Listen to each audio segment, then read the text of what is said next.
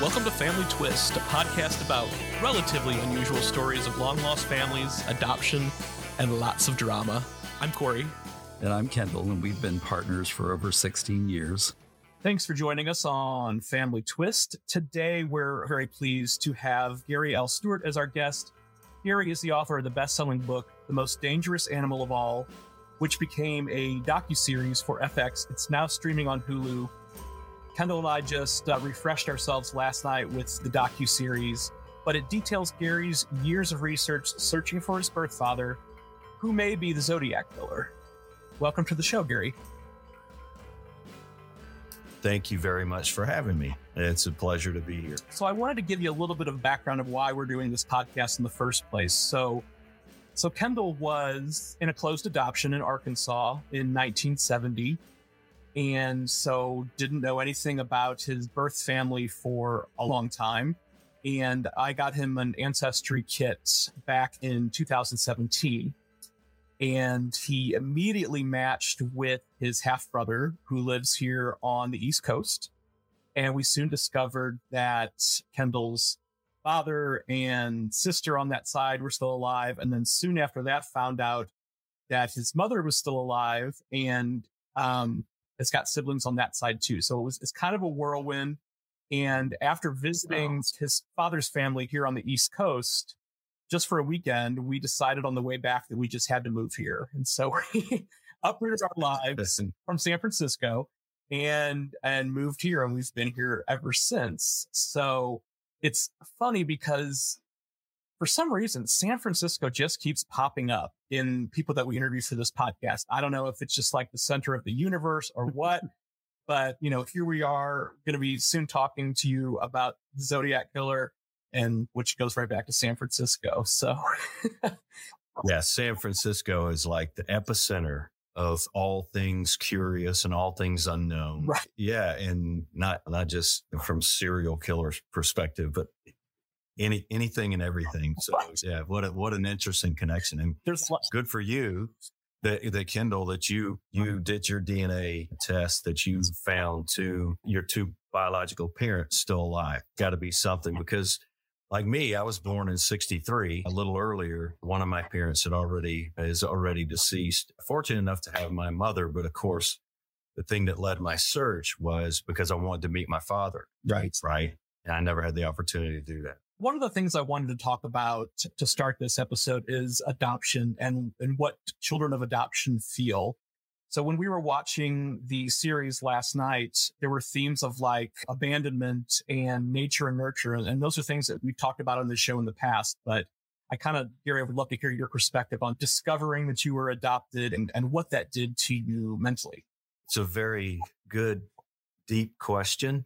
I came from a family where I was actually the third child that was adopted. So for us as infants and then the younger children, we didn't understand. It was another word that we didn't know the definition to. My adoptive parents say that all of us books and read about adoption and the reasons why these things happen at a very early age.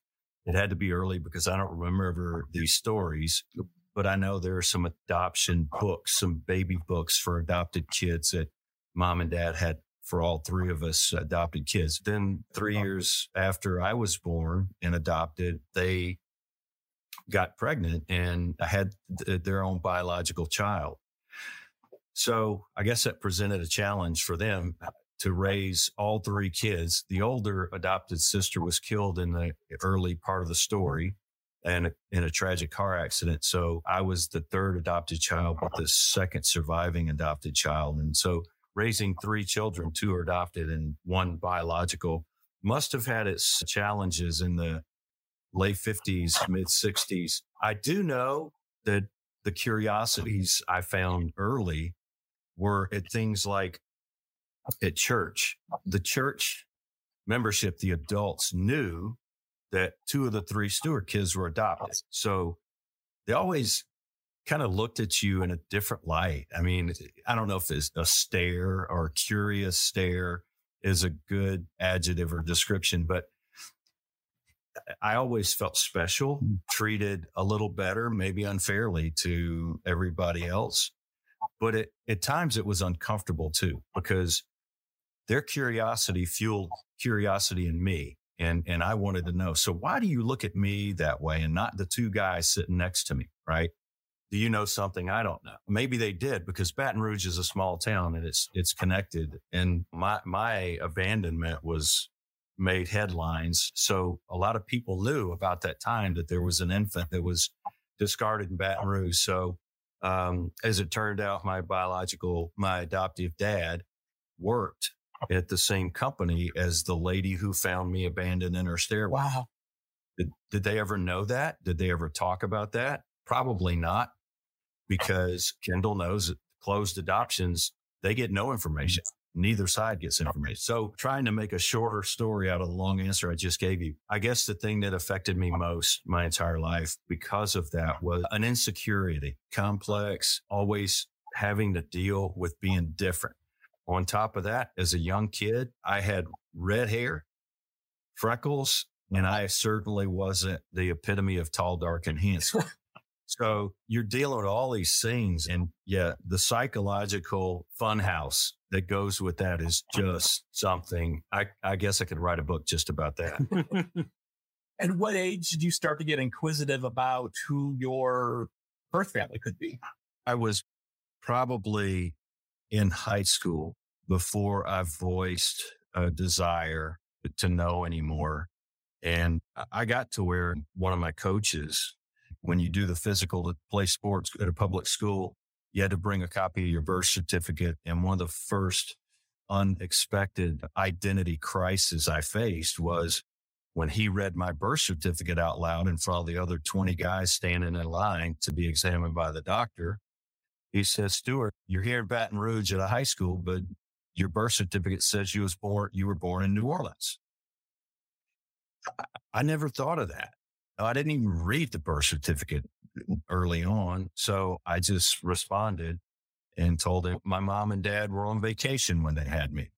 Like, New Orleans is a whole 47 miles from Baton Rouge, so they couldn't get to the hospital. But I guess at that point, I started becoming more curious. One thing that went along with having red hair, and I don't know if it's the adoption thing, you get picked on a lot. I know I did. My mom tells a story. When I was 5 years old, we were about to move to a new neighborhood. And she said one afternoon, I came inside just all down and with a worried look on my face. And her and dad recognized something's wrong. I'd been playing out front with the boys in the neighborhood and out in the front yard. And she said, I told her, Johnny and Jeff just told me that my real mother didn't love me. So she gave me away. She didn't love me enough.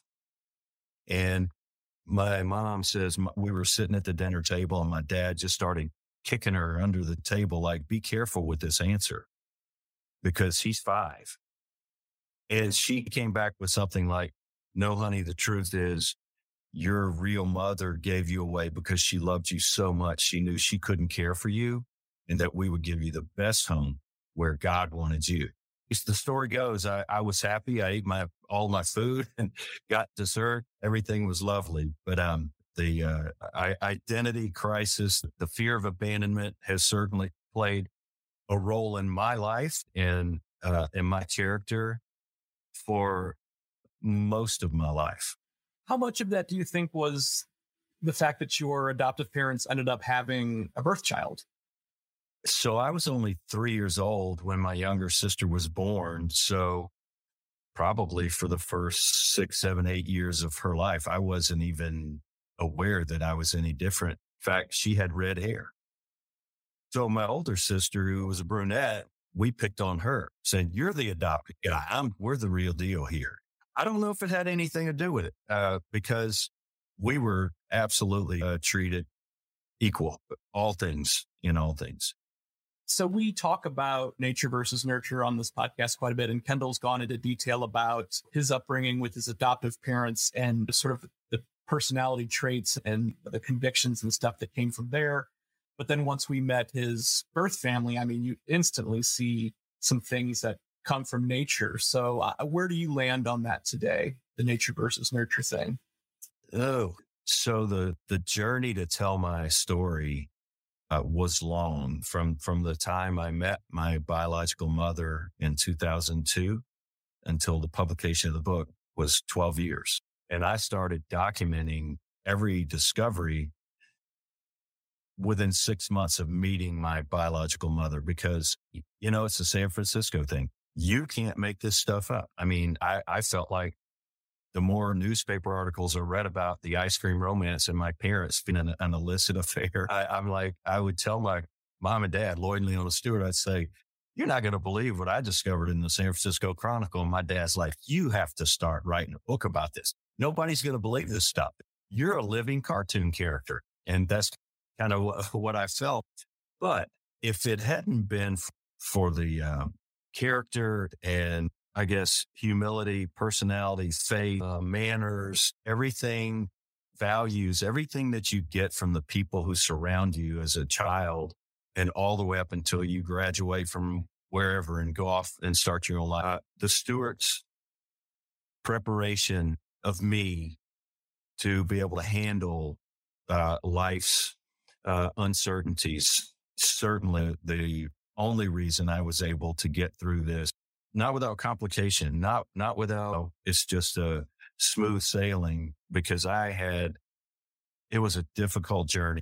But on the other hand, there's so many things that I've discovered about my biological mother and things I've heard and was told about my biological father that you can't deny those genetics. And, everyone else in my family, in the Stewart family, would probably not choose to search out their true identity. My older sister, who's adopted, she literally fell out of her chair whenever my parents told me that a lady in San Francisco had contacted them claiming to be my birth mother. She so wanted our past to be our past and sealed, right, forever, closed. And the good news is 16 years later, she's also her biological siblings. The parents are deceased, and it was one of the most liberating things that she ever did. And they too are from Arkansas. Very, very great story there. I'm so happy she did it, but she didn't like me for a while. She would often say, hey, who's this Earl guy? This guy named Earl, thinks you're dad, whatever. But yeah, you're part of both, right? I guess DNA, from a DNA standpoint, genetically, I'm half of my mother and half of my father. But from a belief system, a value system, a behavior system, I hope that I am at least 90% Lloyd and Leona Stewart, because that's what I would want to be. Right. Yeah. Were there things when you first met with your biological mom, though, that you noticed right away, like, wow, there's some wild similarities here? Her hands, her ears, her face, her hair, both her arms, her legs. She sent the Stewarts a picture of herself, and I knew right then that said, you can't deny the genetics there. That's my mom. But even sometimes, having been raised not more than a few days with her before my father abandoned me when I was 28 days old. So I only got a few weeks with them, thank God. But even our mannerisms is like it's strange. We can finish each other's sentences. My mother and I bet, Kendall, you've gotten some of those same kind of quirks going on. Oh, it's bizarre. The brother that Corey first mentioned is my brother here in New England. And watching him, I see my own mannerisms by watching him. And his wife notices that too. She says, oh my gosh. She said it's weird to her because the other sibling that's local is our sister, and he and she don't, it's different, right? Because it's a man or a woman. With him and me, it's just a surprisingly similar. And Gary, to see Kendall and his father together, his birth father, it's so surreal. We've had him over multiple times to stay the night with us, and we'll barbecue. And have some beer and sit around and sing songs, things like that. And it's just so wild to see these two together. It's like, I can't imagine them not knowing each other, even though it's been a few years. It's just been really wild. Yeah. Right. Yeah. I get it. I had a half brother. My mother remarried a former inspector in the San Francisco Police Department who was Black, and they had a child, an only child together. And in our first reunion, I met my half brother, Chance. And it was funny to me because at the reunion, grandma's there, right? Cousins are there, aunts are there. And I'm looking at this, light skinned African-American half brother of mine. And everybody in the family's like, oh my God, they look alike. And I'm thinking, well, we really don't. I don't see it, but I haven't known you a while. Height maybe build a little differently, but my mother's sister has a daughter, my first cousin on my mother's side. We could be identical twins. That close. So it's interesting, all the things that you discover when you choose to take that journey. I know that our listeners are going to go out and get the book and watch the docuseries after this, because it is absolutely fascinating. Well, let me preface this by saying that, like, our hearts were with you watching this whole series. Like, it's emotional. It's an emotional journey. And it's just like, wow, it's great that we get to see your birth mother's 18-year journey of trying to find you to fruition. But as the episodes go on, there's obviously some friction there. You mentioned her second husband, who was San Francisco Police Department when the whole Zodiac thing was going on. And definitely we could sense a lot of friction there. Where are you at today with your relationship with your birth mom? I'll only touch on the documentary lightly because, if you're a newcomer to Hollywood, I could write a cautious tale about how to approach and how to trust. Unfortunately, being raised in Old South Baton Rouge, in part of the Bible Belt, you trust everybody. And I was told the world wants to hear your story. And I promised my mother that if we did this series together, that it would be our story. And Hollywood needed a more dramatic ending, because the bottom line is my book is one story and the docuseries turns out to be something else. And even during the filming of the documentary, we discovered new evidence about my father that further seals in my mind that he was absolutely the only suspect in the Zodiac murders. At meeting his first girlfriend and talking to her about some of the things he did, why he was in a mental institution when he was 17 years old, turned 18 in a mental institution, what he did to make that happen. They say serial killers can start off by killing animals. Well, an animal wasn't his original target that day. It just happened his girlfriend wasn't there. We found out so much stuff, but at the end of the day, the DNA evidence is not presented itself, or the technology is not high tech enough to be able to positively confirm who the identity of the guy who licked those stamps are. Maybe it will one day. So knowing after several months of filming, and you're right, episode 1, 2, and 3 are great. They start out great, but then I think Hollywood needed a great ending, and you're not going to have a great ending with an unsolved mystery. So they made a decision. Let's just discredit Gary and everything that he did, which is, I could write a second book, but I'm not. No worries, I'm not. After that huge disappointment that we saw for the first time a couple of months before it aired in March of 2020, my mother and I struggled. Since then, I am happy to say that we are as close as we've ever been now. She is a friend and never will be a parent for me, but she's my mother, right? She's my mother. I love her and respect her that way. My son went through a terrible vehicle accident a year ago. And, I don't know if it's the DNA, nature versus nurture, but she was one of the first people I reached out to. I felt if I could get everybody I knew across the globe praying that my son would be okay. And by the way, he is. So we're close now. I haven't seen her in a long time. I would love to get together again soon. I'm getting close to the end of my career. So we're wrapping up some things and hopefully we'll be able to travel a little more, focus on the other important things in life other than career. And spend a little time together because, I'm soon to be 60. She's 15 years. She had me when she was 15 years old. So she'll be 75 in October. We're good. Thanks for asking, but we're good. Good. I'm glad to hear that.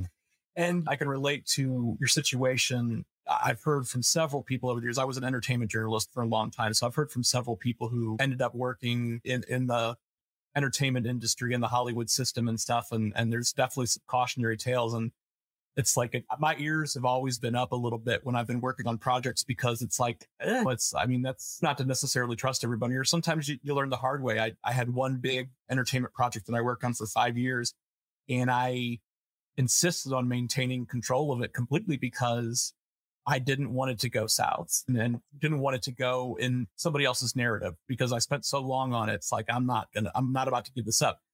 It probably could have been more successful had I let some professionals or higher ups kind of take it over, but then I would have lost it and I would have probably lost that narrative.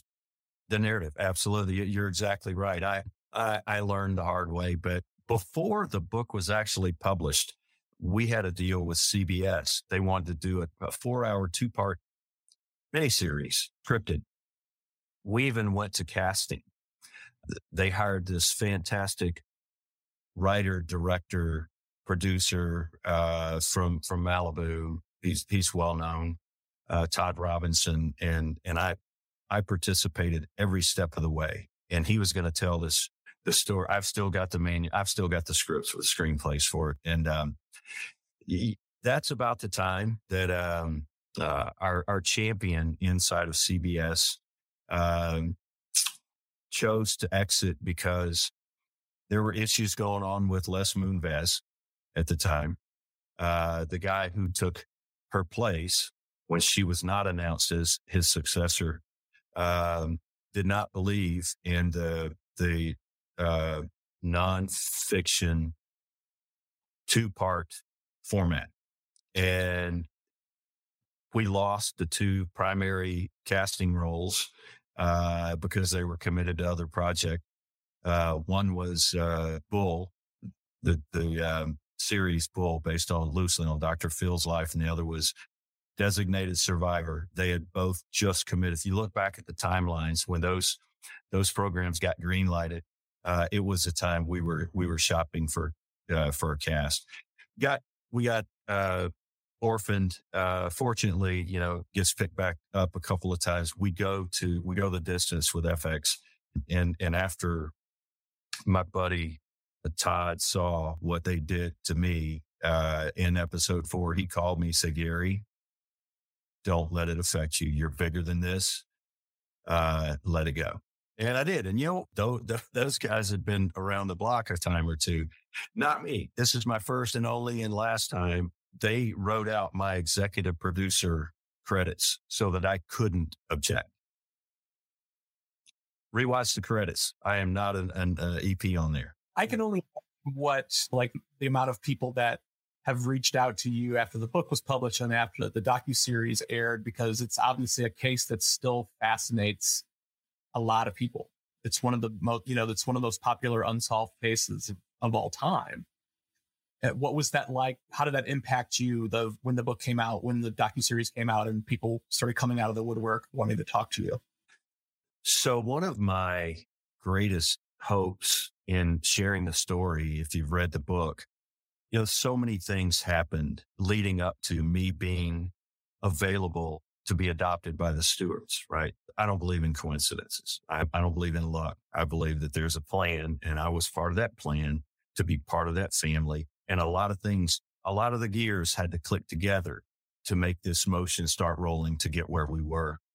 I always said, if I am not supposed to share my story, God, please shut that door. I don't want to publish something and trash my biological father, because what if I'm wrong?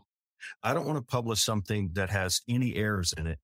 But if I do publish something that ends like my story did, basically saying, okay, now I know all I need to know about my biological beginning, and I can walk away from that, and I can go back to being Gary Stewart again. If I can give any other adopted child person struggling with their identity and their self-worth, I can't give you the numbers, but adult suicides by adopted folks is significantly higher than people who never experienced adoption. There's a whole course study on that. It's a feeling of worth. It's a feeling of, I was not good enough. Why didn't they want me? Why didn't they love me? So I felt like if I gave a message of hope to anybody, wherever they are, and somebody may reach out one day and say, thank you for being courageous enough to share your story of hope. I've gotten emails from all over the globe, France, Australia, just that same sentiment. I get 100 times more of, you're a nutball, this is just a money grab, whatever. Fortunately, my story is kind of, old news, and that's over. But I do have a guy in New Zealand who emails me monthly. He's a believer, and he's still trying to get the Vallejo, not San Francisco Police Department, but the Vallejo Police Department to do the right thing and not let this go the way of Jack the Ripper. I'll tell you guys, I have only done one other show, one other podcast, and I did speak down here in South Louisiana at a Homa, Terrebonne Parish Public Library. They wanted me to discuss how you take a book to film, to docuseries. I was happy to do that. So you're only the third conversation I've had since that documentary came out. I'm not looking to do more. I'm doing it. When I saw what yours was about and finding family, I'll do that anytime, any day. But I'm not out there trying to sell my story and generate more book sales. I hear you. We appreciate you doing that. I had a friend ask me today, he's like, how do you, aside from the Kendall's family who've been on there, how do you find your guests? I'm like, I'm an old school journalist. Sometimes you just got to do a little research and dig in and be legitimate. I feel really strongly about journalism and the truth behind investigative reporting. And so it's always been a passion of mine. I mean, I tended to go towards the entertainment side of things, but I still have that conviction that anything that I'm putting out there, to my knowledge, is absolutely 100%. I'll tell you one other thing. The lady who helped my mother find me, Linda, lives in New Orleans, and my story was so unique. She asked me to participate in the Louisiana Adoption Advocacy Board to help push the legislators in the state of Louisiana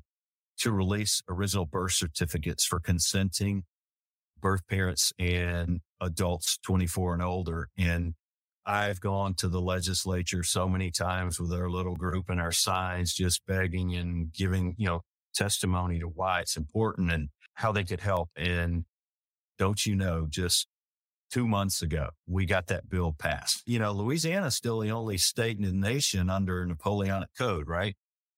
We don't change with the tide. We kind of stick our ground and stuck in our ways. I actually sent in a $15 check just a couple of weeks ago to get a copy of my original birth certificate. So I'm really proud that happened. I always said I'd never see it in my lifetime, but we did that. Yeah. That's awesome. It's just a fundamental human right to be able to have that record. And I've always thought that, and I will always feel the same way too. So I'm proud of you for doing that, for all the people who can now get parts of the truth. Yeah. Again, we encounter these like small world things with this podcast. So a good chunk of Kendall's birth family is in Louisiana, right? That's where they live. Yeah. That's where my birth mother lives with 2 of her other 3 children. They live down in southern Louisiana. So it's interesting. Never knew I had that connection. Never knew I had Cape Cod, East Coast connections. It's just, right. It's just interesting. Right. It's just, yeah. The whole thing is bizarre that it does seem like every conversation we've got, there is some tie to someplace we've lived or someone we've known. It's just, yeah. Mm-hmm. I look forward to going back and hearing your whole story. That sounds fascinating to me. Thank you. Thank you. So, Gary, you touched on after the docuseries aired, there's been some more information or some more discoveries come to light about your birth father. I don't even think we've mentioned his name yet, Earl Van Best Jr., who may, in fact, be the Zodiac killer. Yes, I guess we knew this as part of the discovery for filming. So the information we learned was available to the producers to share. I know the lady who was his first girlfriend, their mothers were close. They were part of the Methodist church, the Noe Valley in San Francisco. She's the little girl who grew up grade school, high school with my father. And I went to meet her to see if I could get her to participate in the documentary. And, you know, everyone that my father knew, like his high school best friend, William Lomas, I think his only friend other than his former girlfriend, were very reluctant to even meet me. That should tell you something right there. And I don't think it has anything to do with, you know, my father not mentioning that he had a kid. I think it was about who he was and some of the bizarre things that they retold for me. But this lady, her name's Irene. She actually showed me a little gold cross that he gave her when they were like 12 years old. But she told me after he went, you know, he was all over the news and the word around town was that she would see him on a bus, getting off a bus every now and then after he got released from prison or wherever. And so, you know, the joke around town was that Van married his therapist. And he really did. Edith was a therapist, Van's counselor, and that was, as far as we know, his last wife, his third and last wife. Irene told me that my father came around again. She couldn't tell me when, late 70s, but she had kept all of the letters that he had written her from the time they were in grade school until the very end. And they agreed to meet for dinner and then walk the labyrinth at Grace Cathedral. And she told me my father told her something that made her blood run cold. She went home, locked the doors, told her daughter never to answer the phone again, and burned all the letters that my father had sent her. And, you know, we can only assume, because I don't have any more than that. That's the honest truth. I didn't ask for any more. You know, I'd rather respect her honesty with me and what she's willing to offer rather than dig and ruin a relationship. I can only imagine what that was. You know, he was a very arrogant person. He bragged about the things he did in life. So I can imagine him, you know, sharing with her, I did this, I'll never be caught. You need to come with me. We were always meant to be. But she also said that look in his eye was just a blank stare, like he was 100% pupil and no iris, just looking in the death's door. And then she told me, you know, I was at a dentist appointment. We were in high school. Van came looking for me. He was mad at something and I wasn't home. So he let himself in, destroyed the house, and threw my cat out the window. In fact, the reason he ended up institutionalized that day was because his mother knew that the one person he would talk to was Irene. So when she got back from the dentist, she got on the phone and basically talked my father down off the ledge. The option was, you go with the police or you go with the doctors. And he was 17 at the time, so I can't get access to his juvenile record. My mother, who tried to help me search because she was 13 when she first ran off with my father, she can't get access to her juvenile record either. There's information in those files that have probably long redacted, maybe destroyed. I think it just further validates my assumptions that all these things happen together and point to one guy and one guy alone. The producers had the opportunity to put that in the documentary, but instead they say, you know, hire a detective to say, well, it's possible Gary's father wasn't in the country during that murder. Well, it's very likely he was. So if you make an accusation, back it up with a piece of paper, a fact, like I did. Everything I presented in my book has paper behind it, or otherwise I wouldn't have produced it. Right. So that's all we know. Would that have changed anything or everything if it was made public? I think what it'd have been more of a cliffhanger. It may have forced the new authorities with law enforcement in Napa, Vallejo, Riverside, and San Francisco police to the young blood to be enthusiastic about some new hints, some new clues, take it and run with it, try to solve it. But that's not the way it went. So I can't do anything about that at this point. As far as you're concerned, have you closed the door on your own investigation? I am done. Yeah. I am done. Funny, when I visit with people, and I do love sharing my story because it's such a big story. Sure. I get asked, particularly at libraries or book functions, when is a sequel coming out? And I've given an answer over the years, but the last one I did in South Louisiana, I said, okay, the most dangerous animal of all is my life story. You only get one. How do you write a sequel to it, right? But some wonderful things continue to happen. Some amazing things continue to happen in my life. And my son's recovery from that accident. I started another story because the Stewart story that is titled The Most Dangerous Animal of All began with an automobile accident, a fatal hangman's fracture of the first adopted 13-year-old child in the Stewart household. She didn't survive. My son experienced the same fracture, and he's alive. I think my son's got a story worth telling. I wrote a prologue and gave it to him about a month ago and said, this is your choice.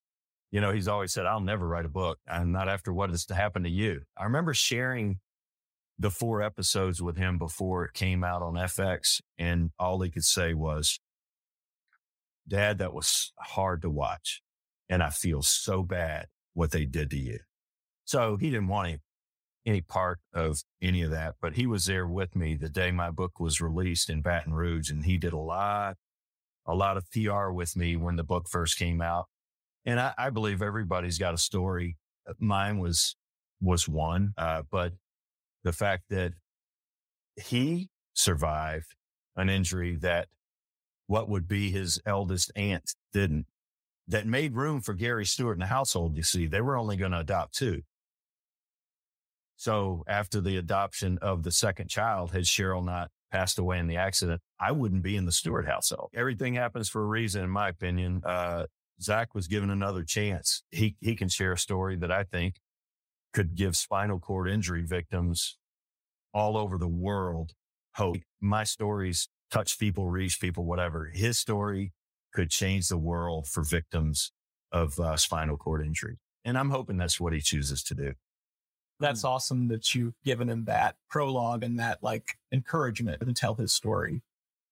And I will say, watching the docuseries, and I know those last couple episodes, they try to turn it into something else, but I think anybody who's really paying attention can see through that and see your conviction and see your heart through this whole thing. It's a story about family and finding family. And ultimately there's some wild and crazy turns to it. But I mean, watching it again, it's I can see the legitimacy of you. One of the themes that we talk about on this podcast is DNA magic, is what we like to call it, because it's still, the whole thing is still very magical to me, how we found Kendall's family and our adventure over the last 5 years. So technology is improving daily, and who knows what we're going to find out about the Zodiac killer in the days, months, weeks, years to come. Who knows? There may be an expanded edition, maybe not a sequel, maybe an expanded edition to your book someday.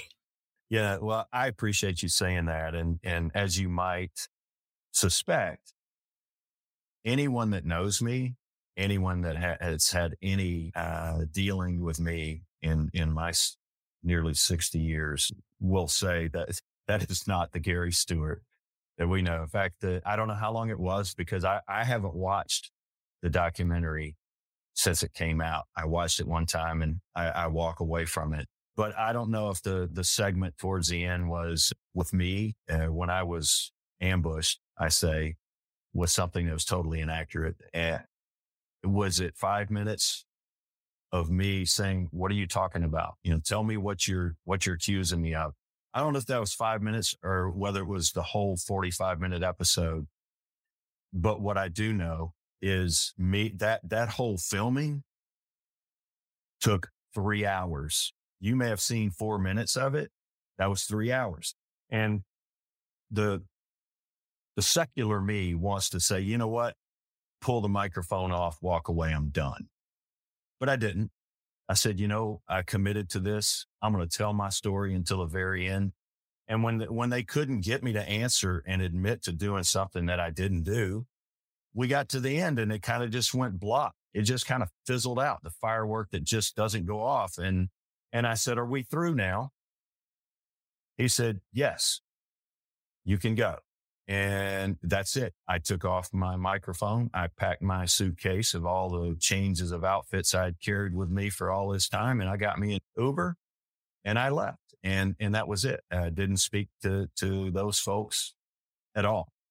One of the things I learned in going all the way back to 2002, 2003 with John Quinones and the ABC Primetime special on the Zodiac, where Dr. Sidney Holt ran the first ever DNA off of one of the letter stamps or envelopes. I was told way back then, even by my mother, that the Zodiac was such a thing back then that the police officers who had access to the Zodiac letters in the unlocked files in homicide would literally take some of those letters home and let their children take them to school for show and tell. Yeah. And you know what? I've always laughed that if my mother handled one of those letters, brought one of those letters, her husband brings a couple of letters home, say, hey, Chance has got a show and tell day tomorrow. Let him take a Zodiac letter because his dad is a homicide inspector that's working on the Zodiac case. And, I think if my mother touched that letter, then in addition to all the 20 other kiddies in Chance's class, my DNA could be on there if my mother touched the letter. So there's got to be something that will supersede chain of custody. There's got to be a point to where maybe technology supersedes chain of custody and gets us final answer. Right. And that could be sooner than we think. Yeah. We so appreciate you taking some time to, revisit your story. And we love getting into the whole nature versus nurture adoption thing. You've been very generous with your answers and your time. And we thank you so much. I always am fascinated to meet someone else in the adoption reunion triad and love to hear those stories. Everybody says, I got a story, but it's nothing like yours. Not true. It doesn't have to have all that to be an incredible, like my sister's story is huge. And we sit around and talk about it, and we do all the time. So I'm looking forward, Kendall, to find out more about yours. And, I'm honored to have been asked to participate in this show. So thank you. Thank you. Thank you. And yeah, share the podcast with your sister too, because we'd love to have her on. I definitely will. Yeah. All right, Gary, well, you take care. Enjoy your time down in Gulf Shores. Thank you, guys. Take care. This is the Family Twists podcast hosted by Kendall and Corey Stultz with original music by Cosmic Afterthoughts and produced by Outpost Productions and presented by Savoir Faire Marketing Communications. Have a story you want to share? Visit familytwistpodcast.com. All our social media links are there as well.